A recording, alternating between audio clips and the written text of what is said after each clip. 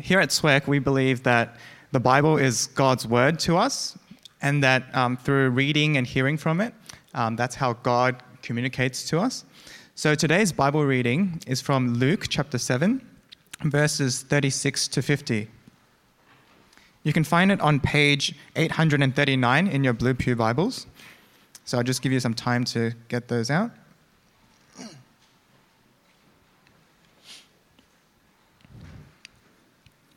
So Luke chapter 7, verse 36. When one of the Pharisees invited Jesus to have dinner with him, he went to the Pharisee's house and reclined at the table. A woman in that town who lived a sinful life learned that Jesus was eating at the Pharisee's house. So she came there with an alabaster jar of perfume. As she stood behind him at his feet weeping, she began to wet his feet with her tears. Then she wiped them with her hair, kissed them, and poured perfume on them. When the Pharisee who had invited him saw this, he said to himself, "If this man were a prophet, he would know who is touching him and what kind of woman she is, that she is a sinner." Jesus answered him, "Simon, I have something to tell you." "Tell me, teacher," he said. "Two people owed money to a certain moneylender. One owed him 500 denarii and the other 50. Neither of them had the money to pay him back, so he forgave the debts of both. Now which of them will love him more?" Simon replied, "I suppose the one who had the bigger debt forgiven." "You have judged correctly," Jesus said. Then he turned toward the woman and said to Simon, "Do you see this woman? I came into your house. You did not give me any water for my feet, but she wet my feet with her tears and wiped them with her hair.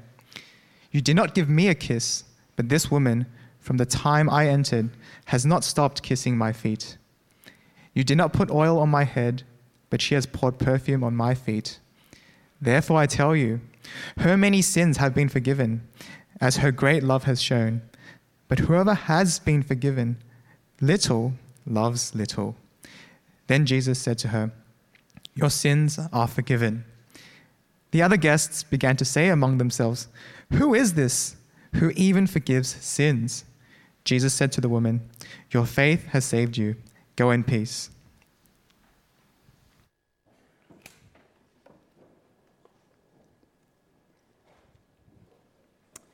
Thank you so much. Welcome to church. So my name is Pete. I'm the lead pastor of our church. Look, if you've been with us for the last 3 weeks, these 3 big questions hopefully have really stirred your thinking. If this is your first week here, it's not too late. So glad you could join us. I think for me, this is probably the question that resonates with a lot of people on a very personal level. The first question was, how can I have peace in an anxious world? I think everyone's feeling that. But I think it doesn't get more personal than this one in terms of making us feel vulnerable, really making us think, is there someone who would love me just for who I am?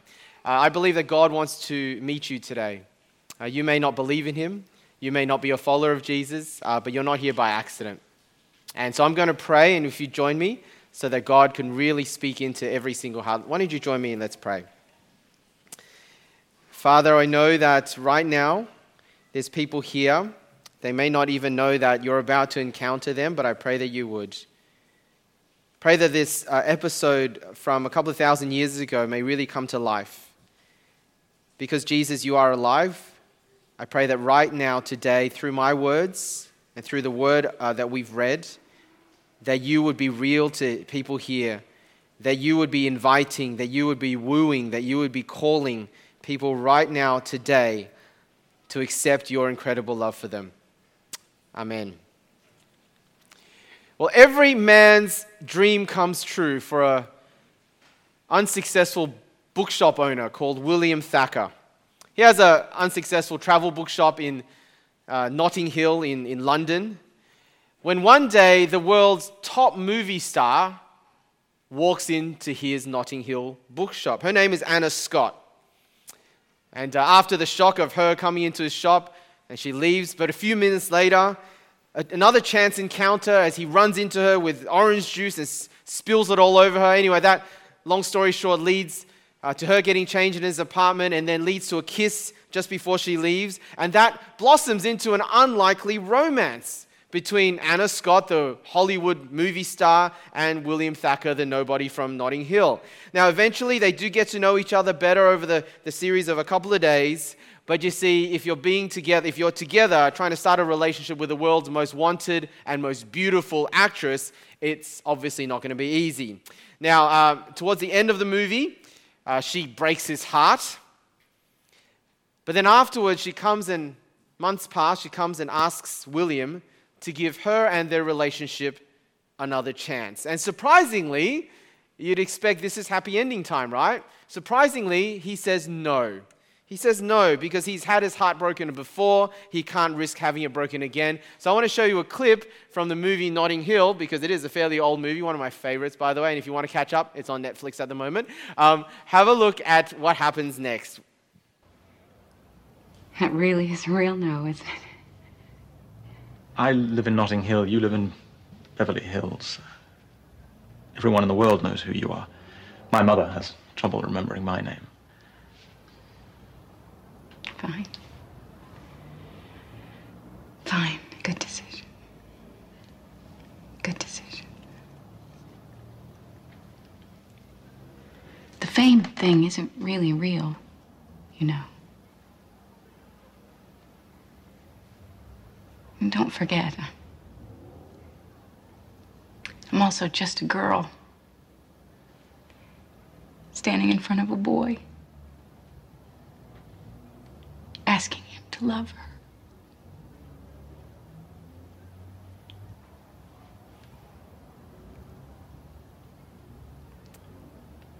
And I think that's one of the most unforgettable and romantic lines ever spoken in a movie. I'm just a girl standing in front of a boy, asking him to love her. I think there is a deep longing in all our hearts, isn't there, to be loved and accepted just as we are. For Anna Scott, to be loved for the real her, not the beautiful and successful celebrity that everyone else sees. But for you and me, it's also to be loved for the real us, isn't it? Warts and all. For us, it's probably in spite of the fact that we're not beautiful and successful like we wish we were. American pastor and writer Tim Keller says this: to be loved but not known is comforting but superficial. To be known and not loved is our greatest fear. But to be fully known and truly loved is what we need more than anything. That's a really insightful quote, isn't it? Well, that bit that we just read out, that Johnny read out for us in Luke 7, please keep it open because we're going to take a dip into it today. It's a historical account. This actually happened in history of someone who everybody knew but nobody loved. Okay, this is the encounter of someone who everyone knew but nobody loved, who meets Jesus.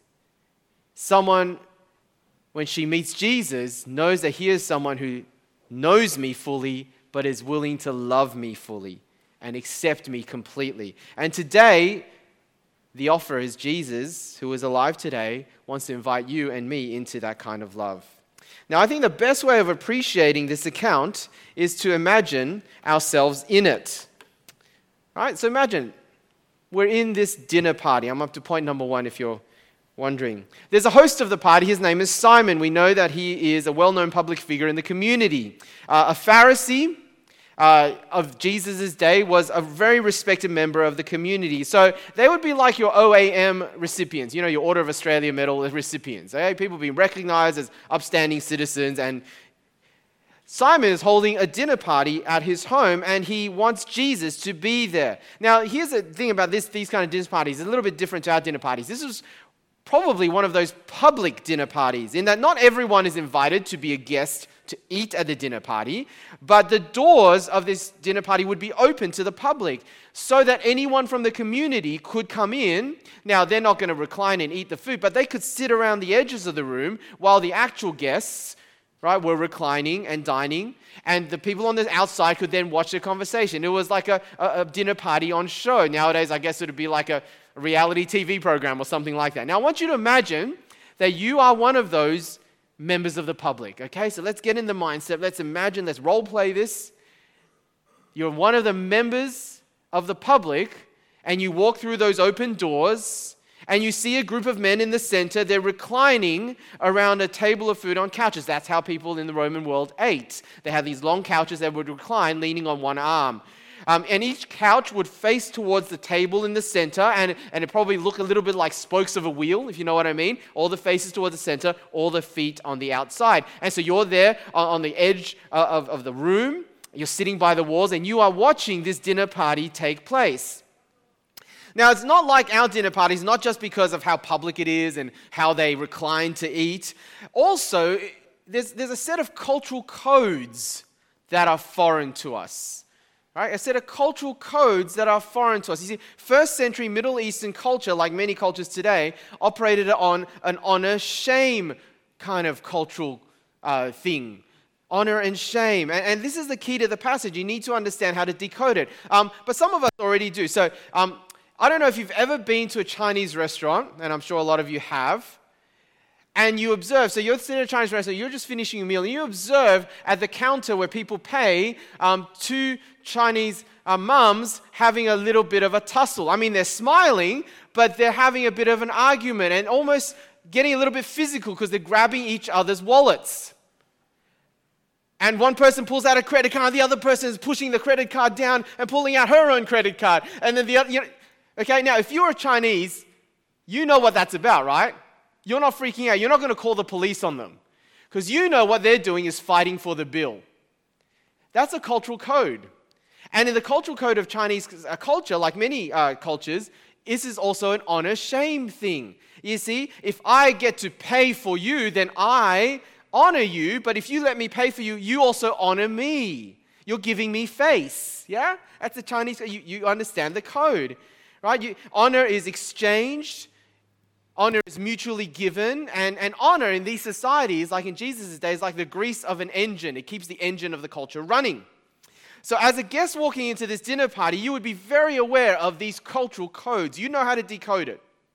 So there you got Simon. He is an upstanding, respected community leader. He has honor. He invites Jesus, who is the respected public figure, the teacher, into his home. And what he's trying to do is give honor to Jesus. But he's also receiving honor from Jesus because you have a celebrity in your home, you get honor too. Now, why does he open up his home so that it's a public party, a community party? Well, it's also, again, to enhance his honor. I'm a leader of the community. I can't have everyone eat my food, but you can watch what's going on, right? Makes him look good, enhances his honor. So all seems well, doesn't it? You're there, you're watching this. Simon's done what's expected of a man in his position, trying to honor a local celebrity. He receives honor in return. Everything seems really hunky-dory and good. Not really, because again, as a guest in that culture, you would have noticed some key things missing. You see, when Jesus walked in, the supposed honored guest, when he arrived, Simon, you notice that Simon's greeting of Jesus was a little cool. There wasn't a warm, friendly Middle Eastern kiss, which is usually how they would greet friends. That didn't happen. And then it's been a long, hot day walking around, and in those days people wore sandals, right? And your feet get really dirty. But Jesus is not offered a chance to freshen up, not given water so that he could wash his feet or have one of the servants of the house come and wash his feet. He's not given any fragrant oil to freshen up with. I guess today it'd be like hand sanitizer or something, you know. That this dinner party is not as much of a warm reception as it might be a little bit of a test. Simon seems to be putting Jesus up in front of the community, perhaps to assess him, to test him, see if this teacher really is what everyone says he is. Now, Jesus at this point could have noticed, right, the lack of honor he's been given, the full honor, and decided to pull out. No, Jesus doesn't do that. He takes his place at the dinner party. He relaxes and reclines with everyone. And so what would potentially be, in that day and age, a bit of an awkward situation is averted. Of course, that is until you see a woman. enter through the open doors. And when you see her, and when the other guests also see her, you all quickly have a double take. You look twice. And when you see who it is, a hush comes over the whole room. Conversation goes dead. Because everyone knows who she is in this community. She's a celebrity of sorts, but not the kind of celebrity you'd be interested in knowing.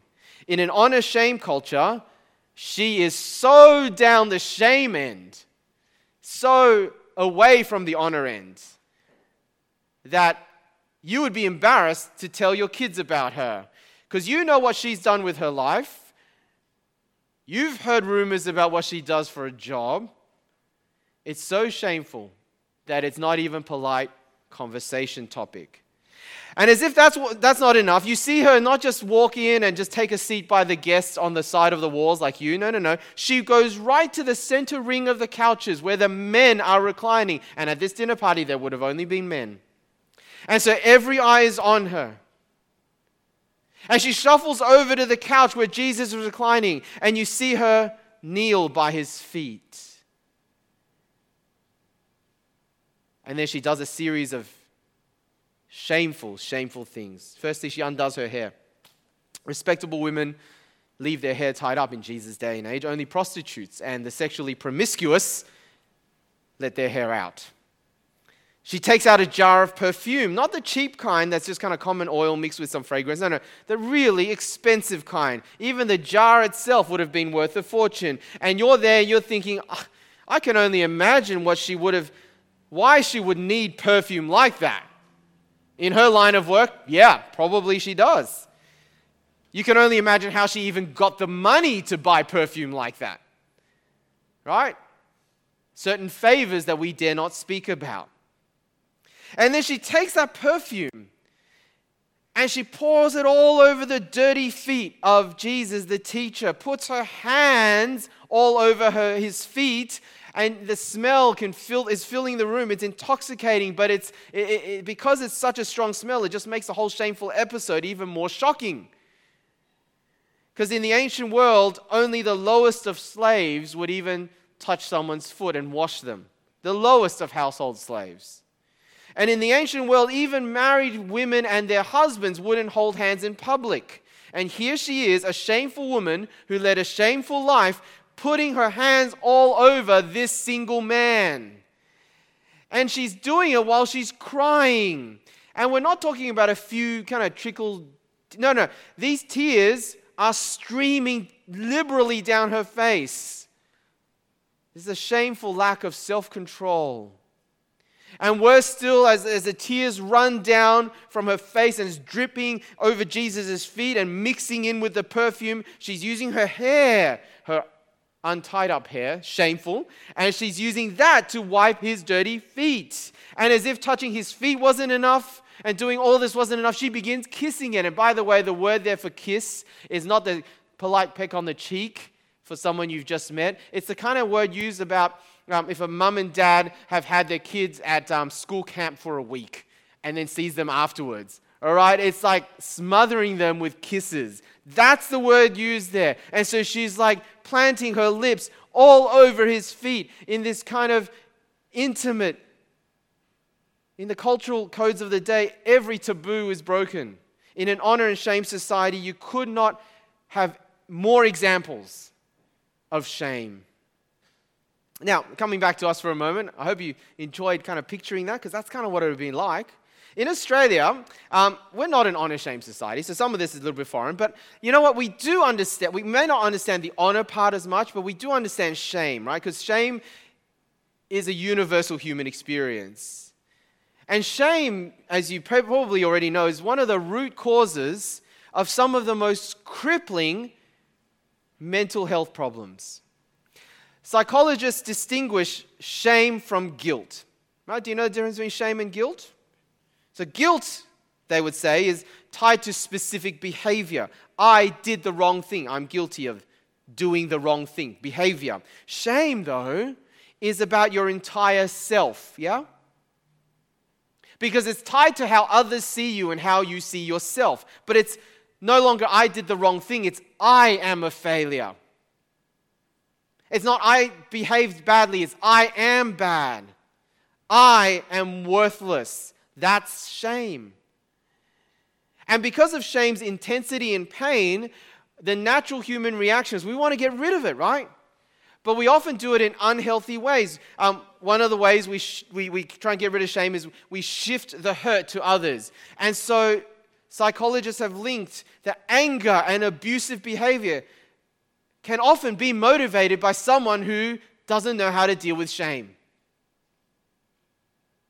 Or you feel so much despair and worthlessness that it leads to self-harm, suicidal thoughts. Or addiction is one of the consequences of shame. Addiction to drugs, to alcohol, to sex, to whatever, because you just want to numb the painful feeling of shame. Now, I think we know what shame feels like. Maybe not for all of us to that degree, maybe for some of you to that degree. And if that has been triggering for you, I just want to say it's a really hard thing, isn't it? And I can't deal with it in detail here, but we'd love to be able to pray with you and pray for you. If afterwards this is one of the things you really feel, especially if self-harm, suicide, addictions, and please come and talk to us. But I think we all know how the shame thing feels because we all have areas of our lives that we're ashamed of, yeah? I mean, shame makes us think, if you really knew me, you wouldn't want anything to do with me. Right? That's a natural reaction. If you really knew me, you wouldn't want anything to do with me. And so shame makes us want to hide. Shame is the reason why you edit your social media posts. And so do I. Shame is the reason why you only show the best side of yourself. Because God forbid people should see what I really look like, how my life really is, what I really think of my friends. I mean, if you really knew me, you would reject me. So I have to keep pretending and hiding. Now, in an honest shame society culture, that would have been amplified. Right? You can just imagine what it would have been like for this woman. She had every reason to hide. But notice she doesn't. That's the surprising thing. She does the opposite. She holds nothing back. She is completely open. She is completely vulnerable. If anything, it's Simon, the Pharisee, the host. Remember, he was holding back. He withheld the proper warmth of hospitality that someone in his position should have given to Jesus. True friendship, true warmth. He withheld that. But she didn't. Why? That's the key, isn't it? Why? Why would she hold nothing back even though she had so many reasons to hide? Well, it's because something is powerful enough to interrupt even the deepest shame. And I'm up to my second point. So you're there at the party. At the point when everyone would have been so shocked, would have spat on the ground, spat on her, walked out of the party, Jesus speaks up. He tells a story. He tells what's called a parable, which is a story with a hidden meaning. And he directs it at Simon the host, but remember, it's a public party. Everyone's listening. He's directing it so that we can hear as well. It's a simple story, isn't it? Two men owe money. One owes the equivalent of a car loan, the other equivalent of a cheap home loan. I was going to say home loan, but nowadays home loans like millions of dollars. But anyway, it's 20,000 versus 200,000, all right? They both have their debts cancelled, and Jesus' point is, who's going to be more grateful? Who's going to return the most love to the moneylender? Right? Even Simon knows the answer. Reluctantly, he knows the answer. Of course, it's the one with the cancelled home loan, the 200K, not the 20K. And that's the point of Jesus' story. And Jesus is saying, well, so it is when you compare this woman with you, Simon. See, why is it that Simon the Pharisee held back? Why did he do what looked honorable to those around him, but he was actually more concerned about how it made him look than express true love, true hospitality to Jesus? Do you see that's what he did? Why did he hold back? And in contrast, why would this woman hold nothing back? I mean, she literally had it all hang out, right? She did not care about what others thought at all.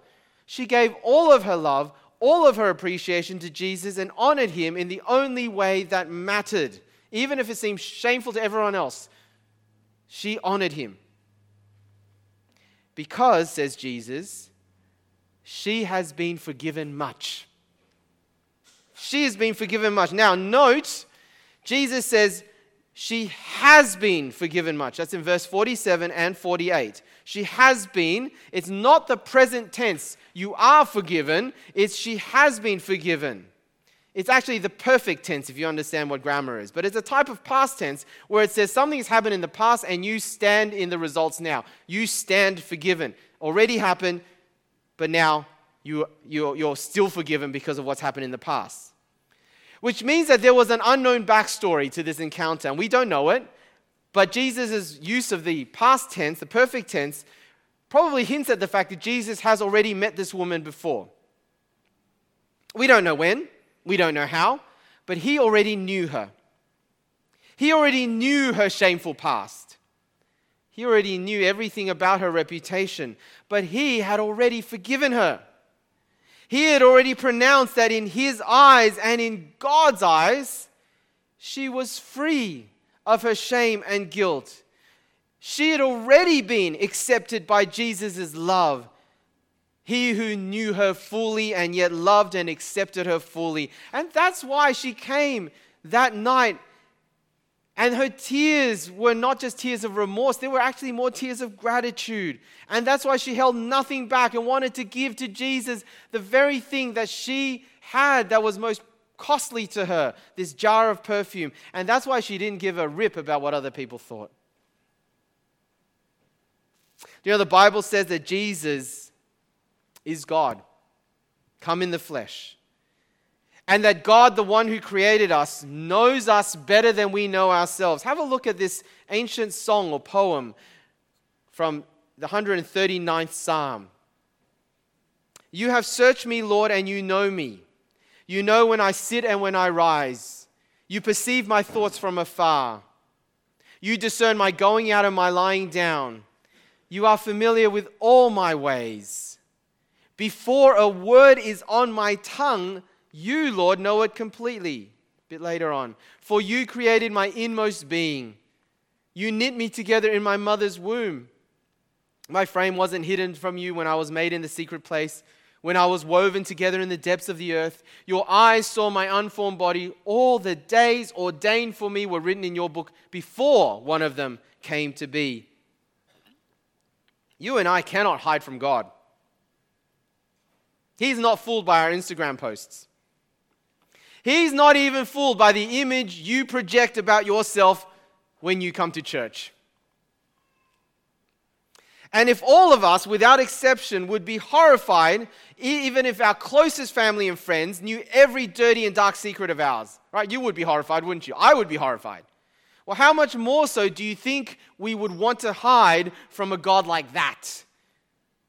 Who is perfect, who lives in unapproachable light, says the Bible, who is only ever beautiful and only ever good and only ever righteous. How would you even stand before him knowing that he knows everything about you?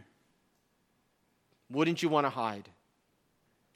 And maybe for you, this is the reason you've been running away from God. Well, today, though, Jesus is saying to you, good news. We want to hide, because if you knew anything about God and his knowledge and his perfection, you want to hide. But Jesus is saying to you, you know what? You don't need to hide. Not from me. You don't need to run from me. Not from the God who knows you fully and yet loves you fully. Because just like Jesus loved this woman and loved and accepted her without embarrassment, without shame, right? Jesus wasn't embarrassed. Jesus didn't feel shamed. Well, he wants you to be his. And he is glad to call you one of his. And he's not going to be embarrassed about you. Because you see, Jesus has done everything to erase shame. Your shame, my shame, her shame. Now, you need to know that in an honest shame society, you can't just erase shame by pretending it's not shameful or ignoring it. It doesn't work like that. If you did that, it would bring shame on yourself. That's how it would work. So in the case of God, he can't just erase our guilt and shame without calling into question his justice and therefore his honor, right? For God to say, all the things you've done or all the things that we've done to the world doesn't matter. That would call into question his justice and actually means dishonor him. And we get a sense of that. Like if a court, right, our justice system gives a light sentence to an abuser, maybe someone like this week who murdered his whole family, 3 young kids, his wife. I know he killed himself as well afterwards. But imagine if he faced up to court and he lived and the court just gave him a slap on the wrist. We would all be up in arms, right? We would say the courts should be ashamed because that's unjust. No, to restore honor to someone who has acted shamefully, a price needs to be paid. Shame needs to be accounted for. Shame needs to be dealt with. Now, in the case of Jesus, why can he erase shame? Here's why. Listen up. Because he willingly took on shame that wasn't his. He willingly took the place of shameful people like this woman, like you, like me. You know, the next time Jesus is kissed would be at his betrayal, the night before he dies. The next time Jesus is anointed would be his dead body at his burial. Because he would go to the cross, and you need to know the cross that you might wear around your neck was not just an instrument of torture in the Roman world, it was primarily an instrument of shame. If you ever wonder why Jesus had to die on a cross, why couldn't he be just beheaded or, died quietly, stabbed to death, or, he'd still die potentially for other people's sin. But why such a public? It's because of the shame.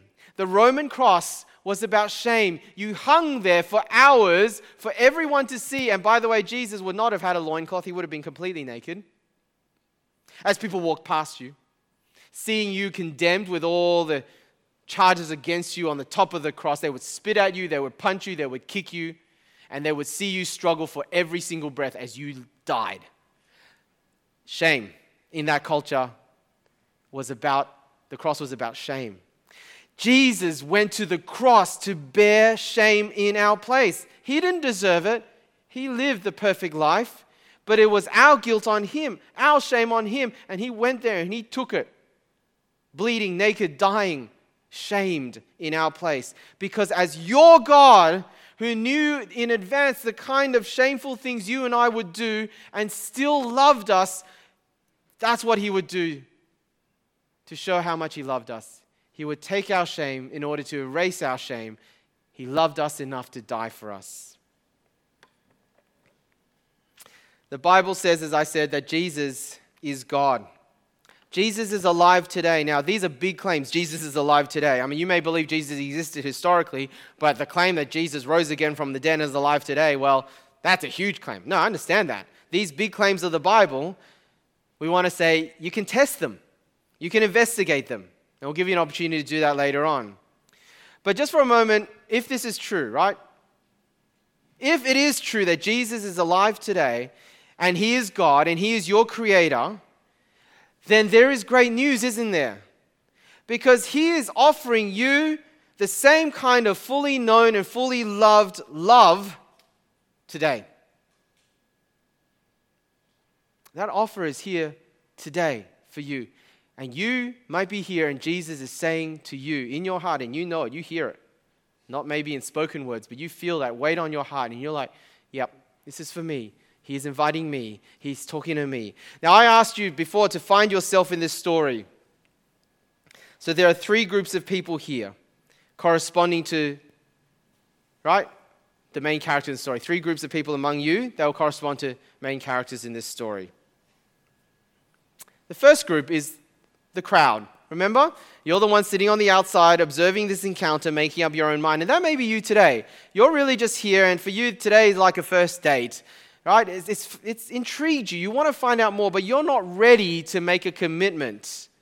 So you want to find out more. You want to find out whether Jesus does stand the test of truth, whether the Bible stands the test of history. That's great because, as Dom introduced before, that's what Fresh is for.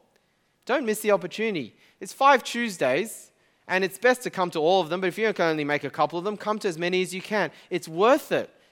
5 Tuesdays in your life to really test out the claims. Because if this stuff is true, as Ivy says, it's going to change your life, right? It's worth it, isn't it? Come to fresh, if you're the crowd. But the second group of people is, you're a bit like Simon the Pharisee. You know Jesus, but you haven't ever really experienced what it's really like to love Jesus and be loved by Jesus. You may even be one of our regulars coming to church week by week, but your heart is distant because you haven't ever let your guard down, even with God. You've not allowed Him to come into your life. You've not surrendered everything to Him like this woman has. Warts and all, shame and all. Take it all, Jesus. You've not done that. You've been at a distance. And you're like Simon. And I believe there are people here today, people that you may even think, but everyone thinks I'm already a Christian. I'm going to be so embarrassed if they find out I wasn't. Oh, who cares, right? Remember, this is not about what other people think. There's no shame in that. It would be such a shame if you didn't take up the offer because you wanted to remain at distance because you cared more about what other people thought. So if you're the Simon kind, you know something about Jesus but you're distant, or religious even but distant, I'm inviting you, Jesus is inviting you to become the third character, which is of course the woman, the one who is fully known and fully loved. Today you can come to Jesus with all of your guilt and shame, every nook and cranny that you are so horrified about. Well, He knows it anyway. And you can come to Him and just confess it to Him. You can say sorry. And you can trust that because He died for your shame already, He can completely erase it. And you can live the rest of your life in the sphere of His unbelievable love for you and acceptance for you. See, for the first time perhaps in your life, you can know a love that will absolutely free you. It is the most freeing sort of love, not to keep looking around and thinking, what does everyone think of me? And to have the burden of your shame, the exhaustion of pretending all the time that comes with it. I showed you a quote by Tim Keller before. Let me show you the full quote. To be loved but not known is comforting but superficial. To be known and not loved is our greatest fear. But to be fully known and truly loved is, well, a lot like being loved by God. It's what we need more than anything. It liberates us from pretense. It humbles us out of our self-righteousness. And it fortifies us for any difficulty life can throw at us. Do you know this experientially? Do you know this kind of love? Because this is on offer for you today. Are you hearing Jesus? Is He talking to you? Because if He is, don't miss the opportunity. Open up the handouts you got when you came in. On the bottom right is a prayer. I'll actually throw it up on the screen as well.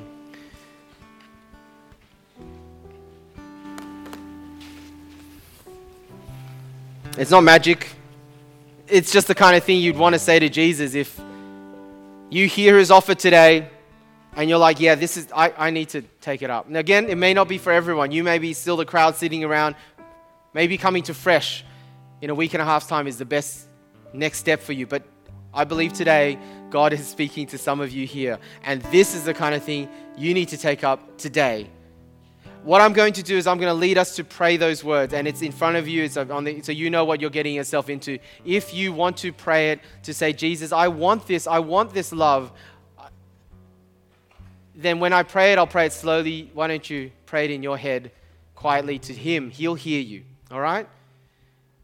But everyone else, whether you've prayed something like this before, you're not ready to pray it, if everyone just kind of look down at their feet, bow your head. That way, those who want to pray it won't feel self-conscious. Why don't we all do that? Why don't we all look down and not look around us? And Jesus is inviting some of you here today to pray this. And if that's you, say it with me in your hearts quietly to Him. Lord Jesus, I admit that I am guilty and broken before you. There's so much that I'm ashamed about. But you died for me, in my place, for my shame. So please forgive me and erase my shame. Thank you that you know me fully and love me fully. I want to live in your love from now on. Amen. You can lift up your heads now. Look to the front. Look, hey, if you prayed that and you really know that was Jesus doing business with your heart, it may not be right now, but at some point you will experience what this woman experienced, that gratitude. It may even come to tears. Who knows? I know really tough guys who never cry for anything, but when they meet Jesus, okay. It may not happen like that for you. It doesn't always happen to everyone, but you will experience the surprising, liberating joy of having that kind of love you. Now, if that's you, we would love to be able to help you in your journey. It's also, we would love to help you if you would love to connect with Fresh and have your questions answered. But we're going to stand and sing first, and I'll come back and tell you a little bit how we're going to do that. Why don't we stand? Why don't we sing a song that's about Jesus accepting us the way that we are, empty-handed, but alive in his hands. Let's sing Majesty.